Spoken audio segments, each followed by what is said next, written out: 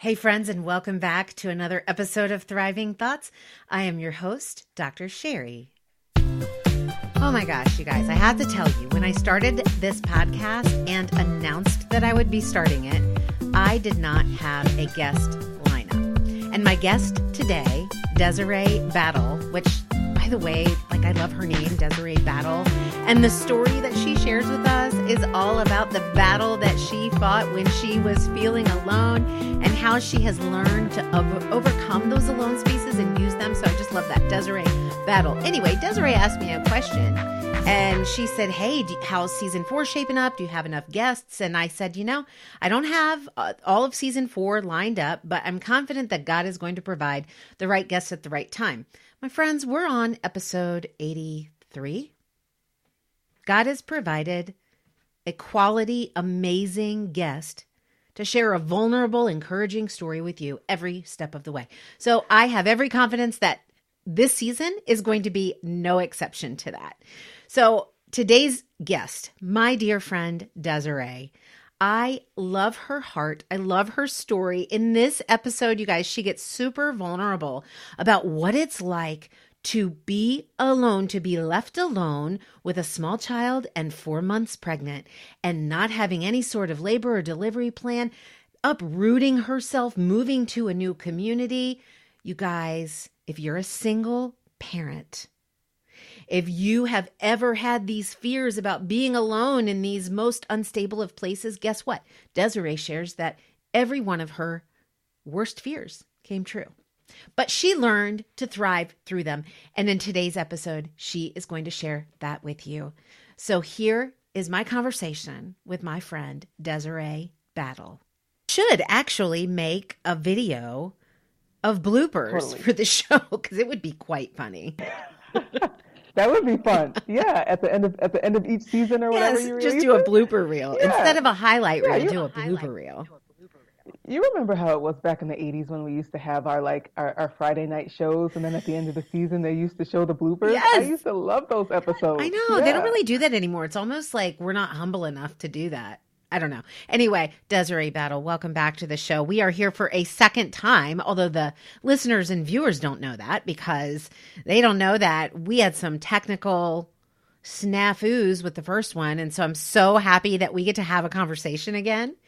And the reason I'm excited about that is because I don't know where it's going to go now.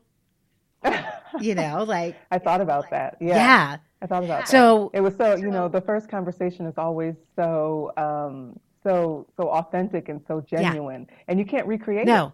But we can't recreate or invent this one either because we haven't really talked about it. We're just going to have a conversation like we did last time. And I'm going to start off asking you the same question, but maybe your answer is going to be different. I don't know. It's kind of like all kinds of anticipation here. So Desiree, the theme for this season is thriving alone, meaning you sharing about a time that you felt alone and what you learned about yourself in the process and how you have used that to grow yourself as a person. So what have you learned to thrive through alone? Oh my gosh. Still love that question. I get really passionate and emotional when I talk, and it's not like a bad way, but the emotions start to well up and I'm like, I'm going to need tissue. Oh, okay. So I always make sure to have some close by. I love that. Yeah. I love that you're expecting to go deep. That's what we're all about on this show. I just know myself at this point. You know what I mean? Yeah. Wow.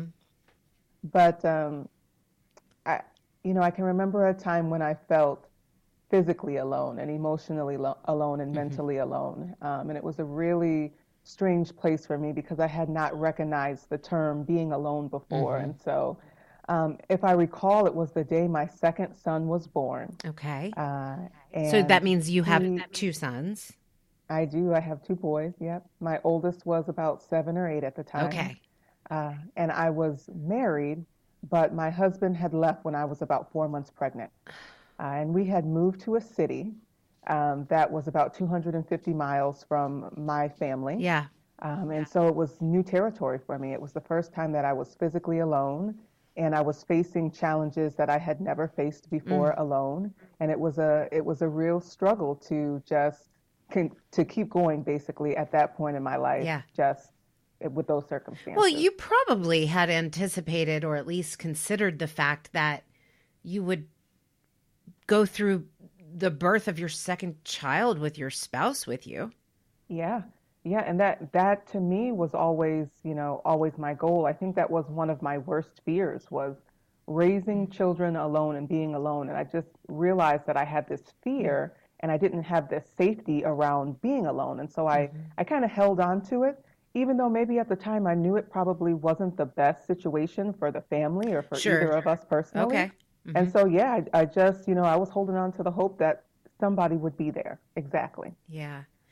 But okay, so thank you for saying that and being honest about that, Desiree, because I think a lot of times, particularly as women, I don't claim to know much about the psyche of a man because I'm not one, but particularly as women, I think it's so easy to cling to something that we had expected or hoped. Absolutely. And even if it doesn't work out in the way that we thought, like for you, example, with your husband leaving, sometimes we clamor for that and we'll take the next best thing instead of like going it alone. But it sounds like in your case, you did not do that. Let me ask you this. Did you have the opportunity or even the inkling to want to do that so that you were not alone? Wow. Such a great question. Yeah. Yeah, there was a period of time where he did, offer to come back and want to come back and reconcile. But for me, I had recognized the cycle. Him getting up and leaving at 4 months pregnant was not the first time that had happened, right? Okay. And so it was recognizing the cycle and understanding that if I was going to be healthy mentally and physically, if I wanted to raise healthy children, I had to raise them in an environment that was stable. And so there was an opportunity, right, to not go at it alone. But for me, it meant that it could have been more dangerous, more scary, more unpredictable. And at the time, with it just being myself, I was able to, even though it was hard, I was able to sort of give, our life that stability and that control. Yeah. So I've got maybe a couple of questions for you about that, but you mentioned something that is hugely insightful and I think something that connects with women everywhere, that this wasn't the first time that he had left, right? So let us in on how this time was different than the last. Particularly given the fact that here you are 4 months pregnant, and I'm assuming the last time he did this, maybe you weren't pregnant. Yeah, no, it was a reoccurring thing. It was something that happened very frequently. We were only married very short time, a year and a half. But for me, I had noticed similar red flags prior to the marriage. And even I recognized that, people are not perfect and he was not perfect and there was going to be some sort of struggle, to get on the same page. But I was willing to work that thing out. What was your question again, Sherry? I'm sorry. Well, so the question was, if that wasn't the first time, so right now you are like laying yourself bare for me to like dig into. And here's why I am asking you to do that. Yeah. I'm going to ask you to be even more vulnerable because that's a place that I went to in my book with regard to my split, was how even though there were red flags before I got into the relationship, the different rationalizations that I used to be able to actualize what I expected or wanted, that's one thing. But then eventually there was a shift for me, as I'm assuming there must have been for you, if this wasn't the first time that he left. Oh, right? Yeah. So what was the shift in your mind? Like, when did you go, okay, the last time I said, yeah, come back, but this time I was like, no way. No. This time I was like, no. Right? Yeah. Not even no way, just no. Just no. And that's such a hard question, Sherry, because there's so many things that got me to that point. Yeah. Okay. One very thing that I love about my oldest son, right, is that he can articulate emotions in a way that I could not as a child and even struggled with as an adult. And I remember him telling me one time after one of our fights that it made him, his words were that when you guys fight, it makes me uncomfortable, he said, and it makes me sad. And he said that to me. He said uncomfortable? He said uncomfortable. I can't remember how old he was at the time. And when he said that, it did something to me because I come from that background too, where I was a kid who also experienced some very uncomfortable things. Okay. But I was from the generation where kids are seen and not heard. Yeah. And so I sat back and shut up. Right. And internalized all of that. And so you didn't dare tell anybody you felt uncomfortable. Oh, no.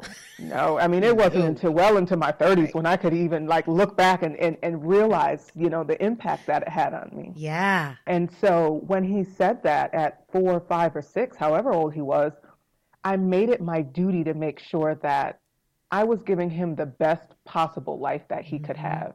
And so I recognized that in going back and forth and having these arguments as small or as big as they blew up to, some of them becoming, very like, physically abusive, very emotionally abusive. I didn't want to subject him to that in his life. And I knew there was a small window for me to put that behind us and allow him to see some things that were a lot healthier. Yeah. Yeah.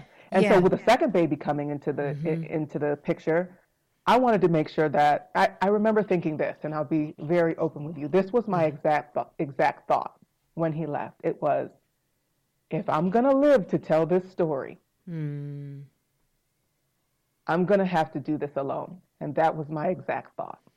And at that moment, I was okay with it because I wanted to live to tell the story. So, okay. Oh man, I got some goosebumps on me right now, and here's why. Because I think that what you are saying right now extends some grace to women watching who might not have reached that point of certainty that they'll do this and they'll do this alone. That you didn't even have an exact formula, but something shifted in you and you knew it when it did, and it was time. You were ready to listen to it, right? Yeah. Because I think a lot of times we can have these, fights with ourselves internally, like, you're so stupid. Why are you doing this? And you know how this is going to turn out. And why don't you just make up your mind? But the grace offering here is when you are ready to hear and believe that, you will. So extend yourself some grace in the meanwhile, that when that clicks, it will click. And that will be your time that maybe right now is not your time. Yeah. Wow. What are your thoughts? Back then I would have never thought about it as that. I don't think I understood the meaning of grace as much as to yourself, particularly. To yourself, yeah. As much as I believe in God and understood, what his grace and mercy looked like for us, it was non-existent when it came to myself. Yeah. But that is a very good point. And we do have to extend some grace to ourselves in a way that, sometimes we're not maybe able to handle what's on the other side of it. That's right. But I would always challenge that. Yeah. I would always challenge that because I just believe that if you know something is not right in your heart, and it's a painful experience for you, and you know that it's not going the way that you would see your life going, just to take that leap of faith. And that's what it was for me. It wasn't this type of grace thing. It wasn't something that clicked. It was this notion that anything on the other side of this has to be better than what I'm dealing with now. So there was a determination for you. There was. Yeah. Yeah, definitely. And I think on our the last one that recorded, it was like I had to recall who I was prior to this relationship and prior to this situation. At the moment, I looked back and tried to remember, like, who were you prior to this moment where you felt defeated? And I was, to me, in my own sense, I was a champion. I was an athlete, and a lot of the things like you learn as an athlete, you can take into your life or you can't take into your life. Some of it serves you, some of it doesn't, right? Sure. And that sort of thing served me because I was resilient. I was able to bounce back from from win or loss, to move on to the next victory or move on to the next race and just keep going. Yeah. And I wanted to be like that again. I wanted to be a champion, and I wanted to feel like I was undefeated again in life. Yeah. And so but that is a trait of yours that I would submit, maybe not a lot of people that comes naturally to them, right? That determination that like, hey, I've decided and I'm going to move forward with this. And I also agree, and I'm thankful for your challenge to extending yourself grace. I think there's a place for that.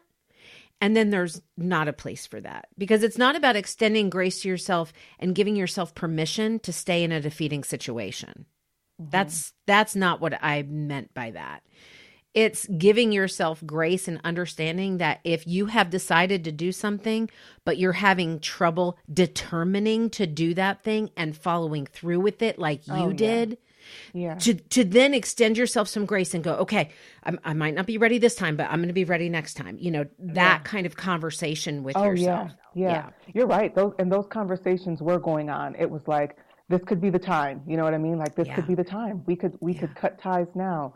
And I remember, thinking, just second guessing myself a lot and being like, no, you made a commitment. Like, this is what you're supposed to do. And I remember a very good friend of mine said to me, when God provides you a life raft or something along the lines, don't allow somebody to poke a hole in it, or something along those lines. It was something like that. And I remember after that, extending the invitation to my husband to join me in Pennsylvania, where I had gotten my new job.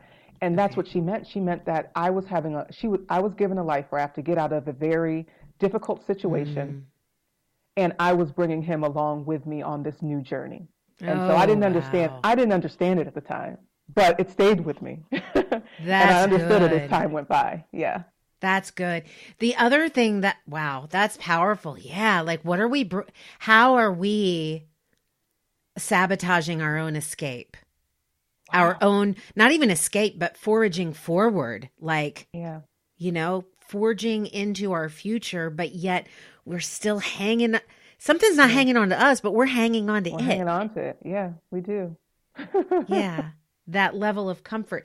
The other thing that struck me that you said, Desiree, was you said once you had determined to leave, that and to be okay with not like having him come back, and knowing that you've got one son and now you're pregnant with another one, is that you said, and once I had determined, I was okay with it.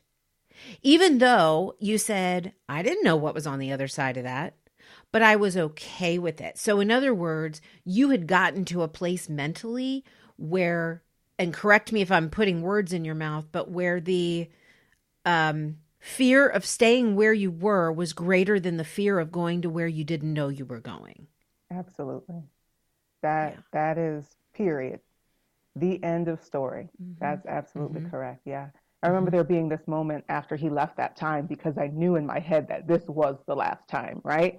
And up until that point, I could feel the fight growing in intensity, and all the while I was trying to kind of just fade into the back, because I knew what was going to happen, right? And so I was not trying to amplify it, not trying to make it any more intense than it was. I just tried to be as calm as possible.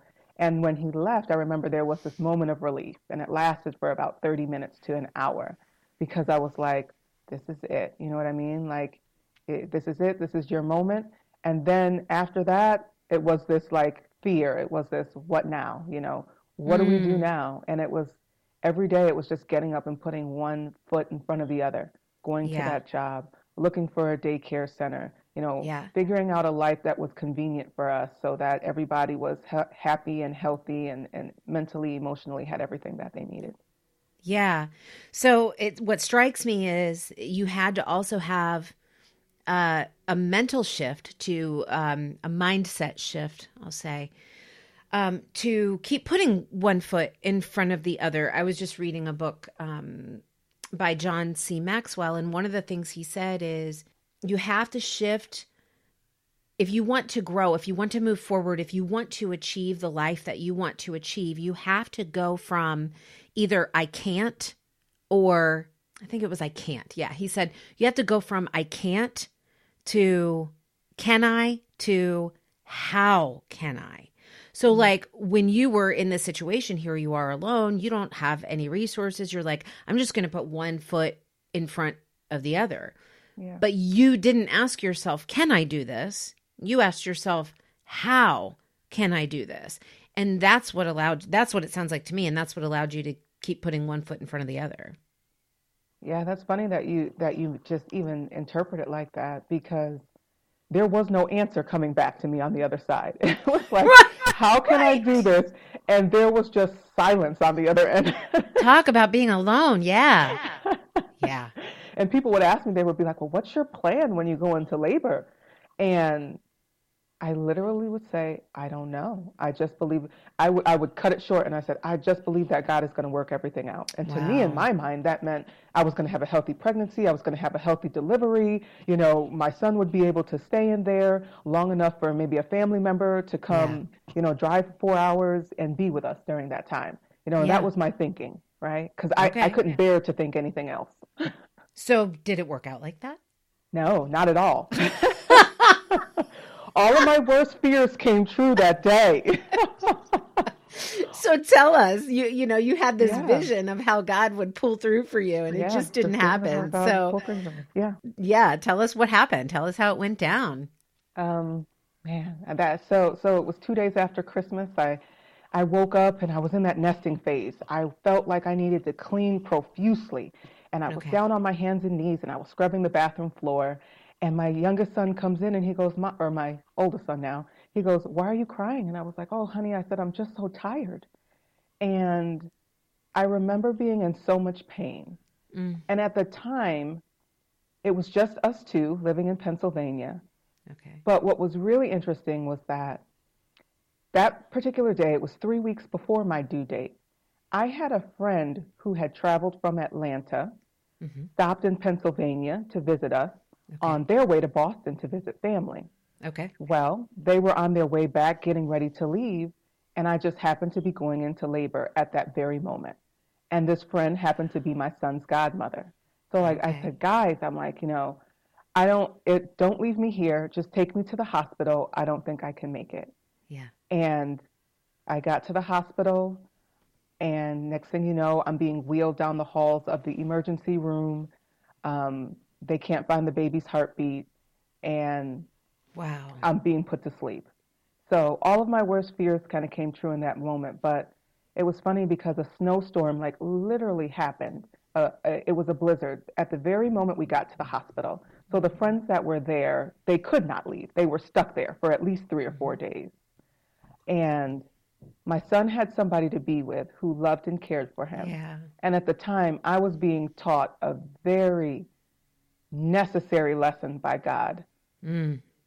And it all kind of worked out in the end. It was just so beautiful how it all worked out. What was the necessary lesson? Break it down for us. Yeah, the necessary lesson, and I think you're kind of alluding to this, is that sometimes as women, we put our need, and we have this idea that we can't go it alone, right? And we can't do it alone, and we don't have the strength, and we don't have the resources, and we don't know everything. We can't protect ourselves. We can't. Yeah. And we hold on to things longer than we have to.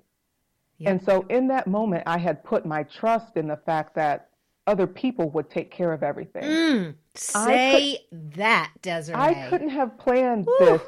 There was no labor plan that I could have put together that would have been better than what God established. Right. So that very lesson was that if I put my trust in Him, that if I just believe, get up and put one foot in front of the other, He's going to take care of the rest. You know, oh my gosh, you just, blew my mind. I got chills. Yeah. And I'll tell you, it is one of the most humbling and most uplifting lessons ever. To know that, to literally go from, I was just having this conversation with a friend, a colleague the other day, and she said, you know, it's easy to trust when things are going well. It's easy to trust and believe that God is your provider when things are going well. And I argued, I don't think we do trust it's not trusting when things are going well. We don't need to. what are we trusting in, right?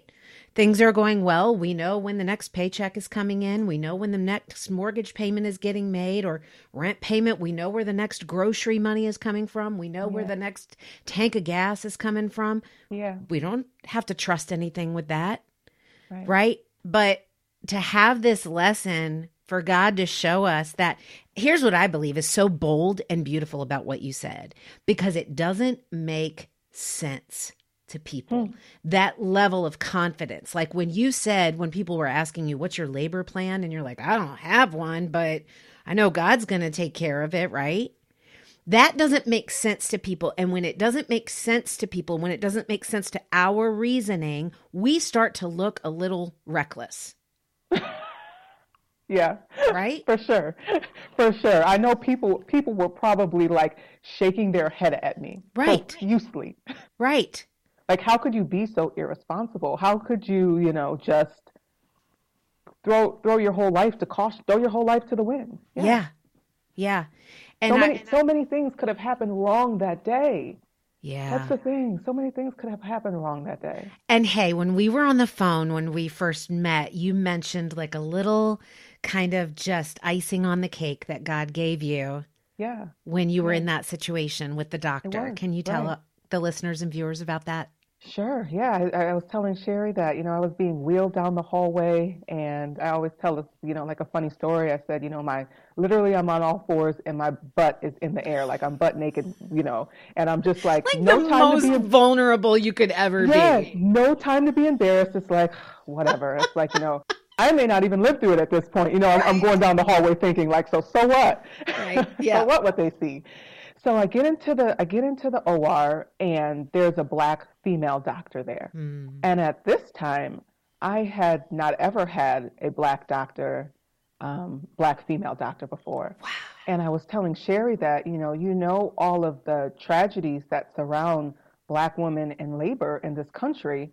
And certainly that was the thing that was going through in my head. And like, this is going to be me now.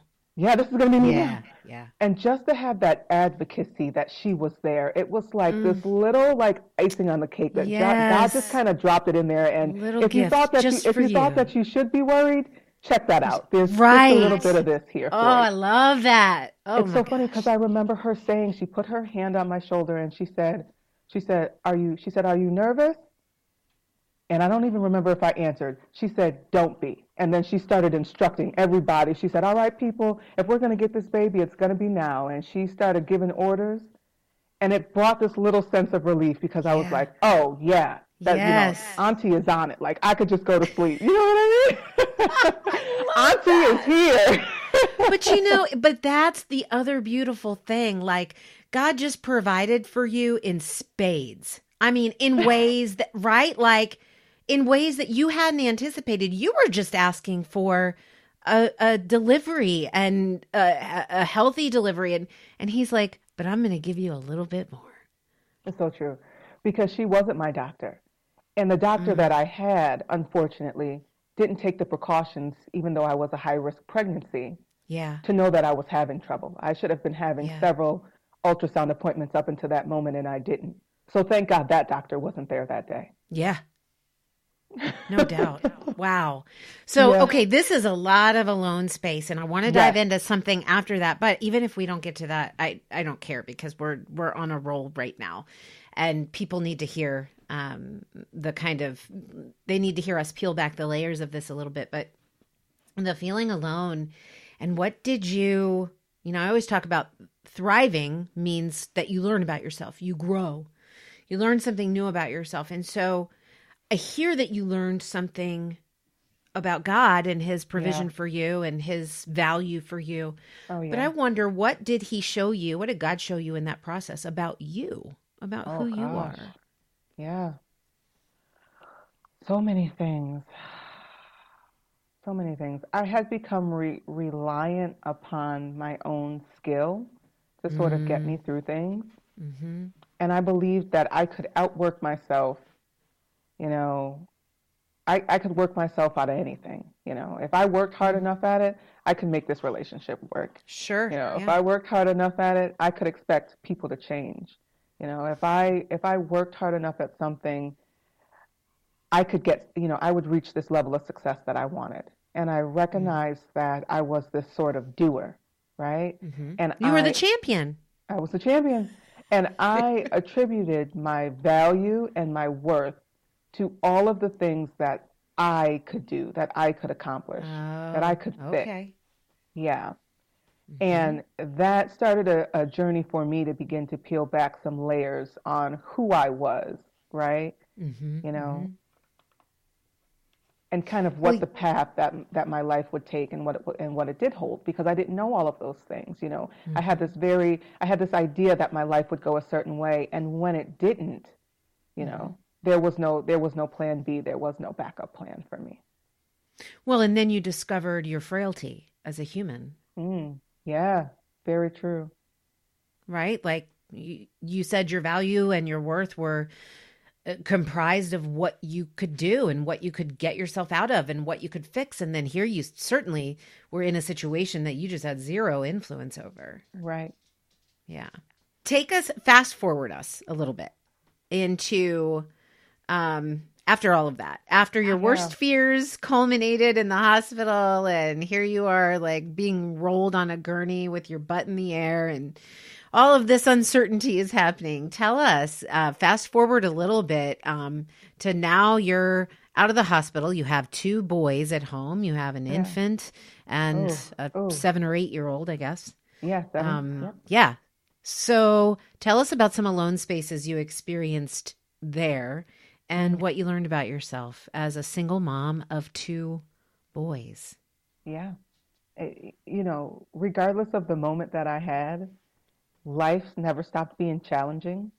I think for parents, all caregivers, and single parents, of course, they understand the overwhelming responsibility that they have to care for more than one life.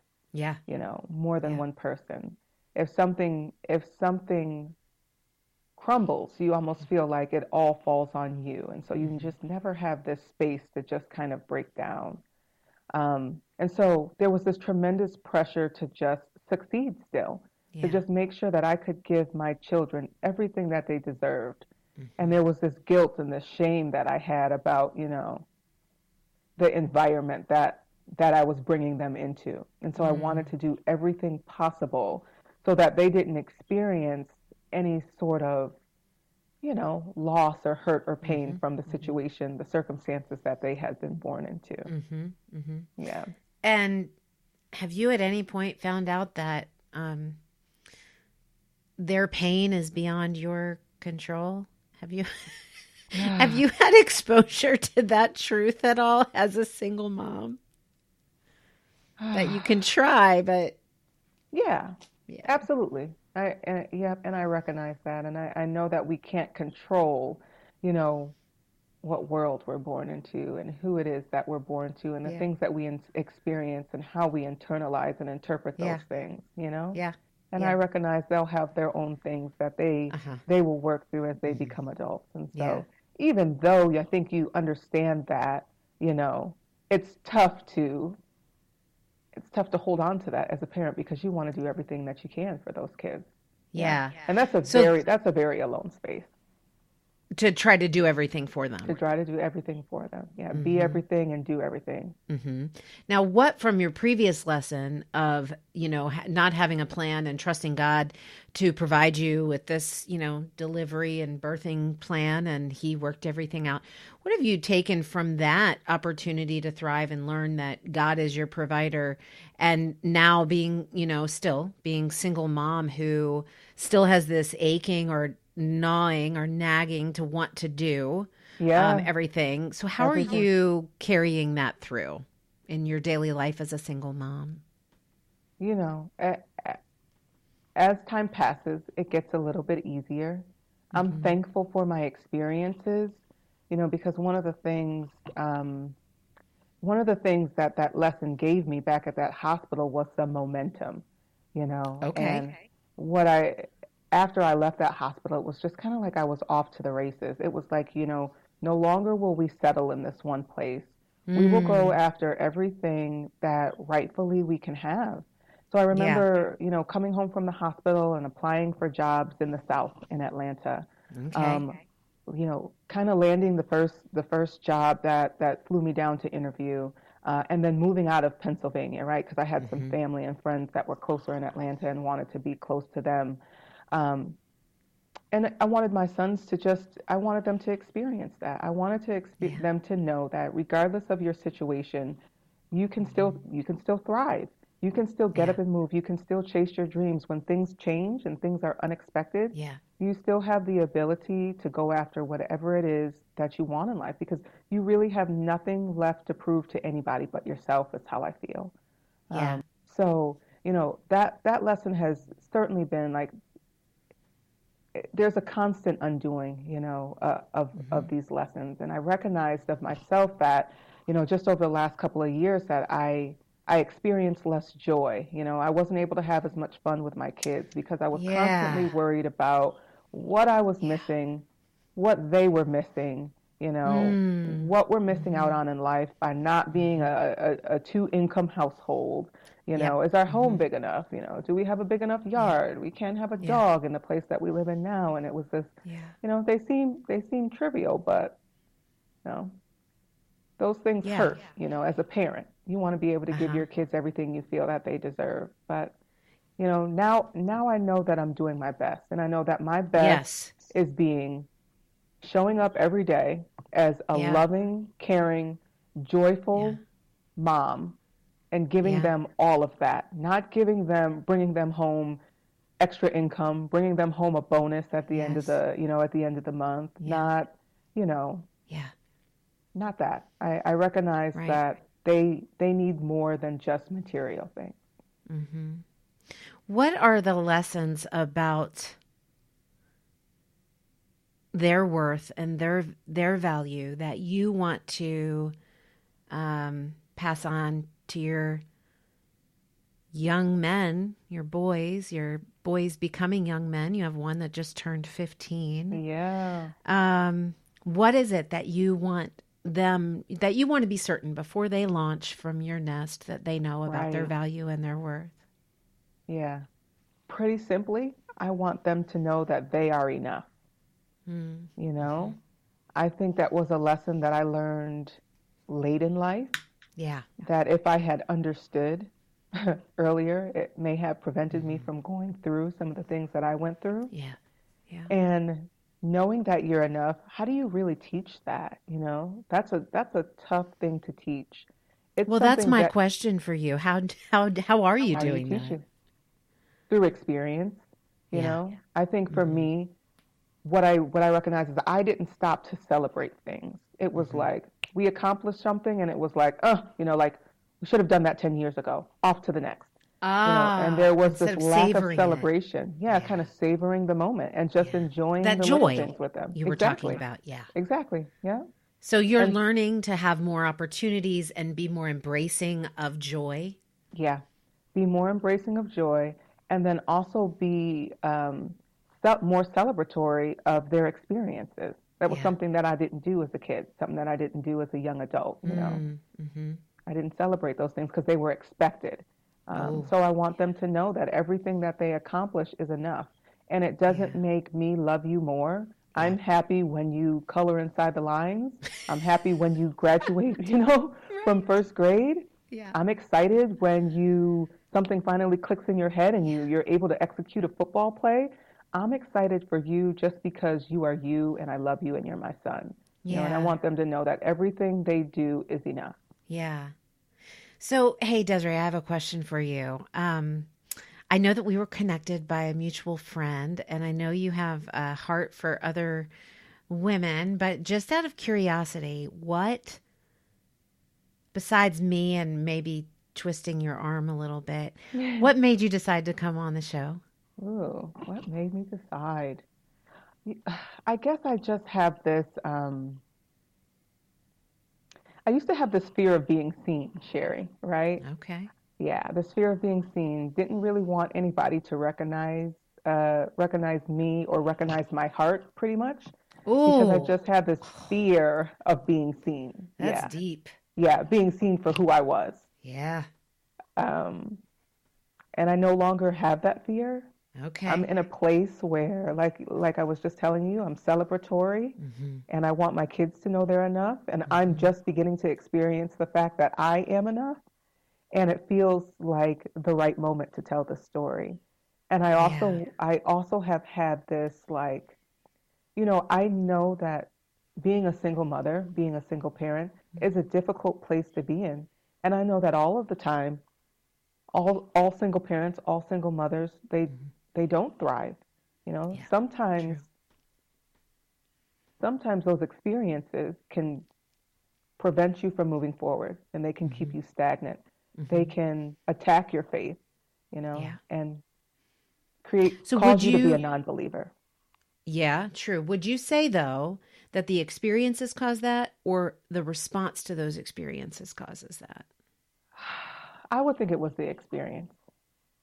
Okay, but in your case, your response to your experience changed your future, Yeah, right? You could have said, "I'll keep going through this," yeah. but you changed your experience because of your response. Changed my experience because of my response. That's very true. I never thought I'm about not it that saying way. it's easy. No, it's not. It's not. And I just want so many people to understand that. People are like, "Oh, you could just make different choices." No, everybody It, doesn't have the ability to make those choices all the time. right, right. That's true. Yeah. The So bottom it's line. it's responding within the scope of available responses to you, Hmm. right? To those experiences. Yeah. And like you said, just putting one foot in front of the other Putting one foot in front of the other. Sometimes that's all you can do. It reminds me of that scripture, like there's a time and a season for everything in for Ecclesiastes. everything. Like Yeah. there's a time to mourn and a time to dance. There's a time to Yeah. weep. There's a time to I don't know what the exact scripture is, but I think if we recognize that this moment isn't going to last forever. There is a Hmm. time when you will mourn, That's there's a good. time when Yeah. you will have Yeah. sadness, right? And in Hmm. those moments, you're being changed for something, and you may not even recognize what it is, but just trust that you're being changed for something for the better. And you'll have your time. You'll have your time to dance. You'll have your Yeah. time for joy. That will Yeah. come. That will come. Yeah. Well, yeah, I think about it from, this is probably a scripture too, but from, Hmm. planting and um Yeah. and working on a garden, like you don't Hmm. do that forever. At some Right. point, you reap a harvest. But you also don't reap a harvest forever. It has to go back to Yeah. working and toiling in the soil, right? Yeah. So true. Yeah. And So true. I love what you said about just kind of putting one foot in front of the other. And I've got the sunlight now coming on, which is good because we're It is good getting ready lighting. to, it is good, but we're getting ready to wrap up before it's going to be right in my eyes. But today we're recording on the day that we commemorate Martin Luther King Jr.'s life. Yes. And I watched a speech of his this morning that I'm sure maybe I've seen, but I maybe not in my adult years. And Right. he basically said, I can't remember who he was talking to, but he basically said there's three things that I want you to remember. He's like, one, that you believe in your inherent dignity as a person, that you matter, right? That you don't need anything added to you or whatever to make you matter more, that you just have that inherent dignity. That's one. Yeah. Two, everything that you do, you put excellence to it. Like everything that you do, if you're a dishwasher, you wash dishes the best as anybody could ever wash dishes. If you're a speaker, you speak as eloquently as any speaker. Whatever it is that you find yourself doing, that you do it with excellence. Yeah. And then the third thing he said is to always believe in the truths of beauty. I can't remember the second one, beauty, something, and justice. And then at the very end, he wraps that up and he says, so if you can't fly, then run. If you can't run, then walk. If you can't walk, then crawl. By all means, just keep moving. Just keep moving. Wow. Wow. Yeah. So that is so amazing because it's so relevant to your story. So relevant. Yeah, it's so relevant. So relevant to a lot of people's story. And it looks different for everybody else. So I love the way he ends that by saying, if you can't, what did he say? If you can't fly, then run. If you can't fly, then run. Right. If you can't run, I might then fly. walk. Yeah. I might fly, but maybe you run. Right. Maybe you walk. I might be able to crawl, Right. but maybe you're walking. And that's okay. It's not going to look like what everybody else's story looks like. That's right. And then you have to be okay marching to the beat of your own drum, right? Oh, that's good. So, Desiree, you've probably already shared with us like a gazillion truths. But to close out the show, I ask every guest if there's one truth that you want the people listening and watching to remember when this show ends, what would that be? Yeah. You know, really, it's to just understand that you really don't have anything to prove to anybody. The only person that you need to prove something to is yourself. Yeah. You know, so don't worry about what you've been through and how it might look to others. Yeah. You know, begin to work on yourself and you'll watch how things slowly begin to unfold and look up for you. And it will take time, but make sure you're trying to prove it to yourself and you're not trying to prove it to, you know, anybody else or to the world. What a powerful story about thriving alone that my dear friend Desiree shared.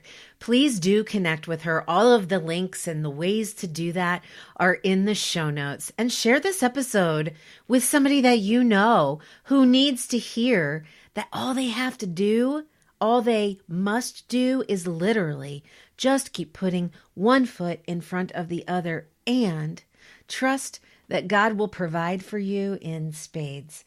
My friends, I'm so grateful that you joined us for another episode of Thriving Thoughts. Please share this episode with a friend. If you're an Apple Podcasts user, please do rate the show 5 stars. That helps us get this message of thriving alone, that's a possibility, thriving alone in front of other people who need to hear it. Until Friday with another solo episode from me, probably about growth, please remember to speak truth over the lies, and you will thrive in any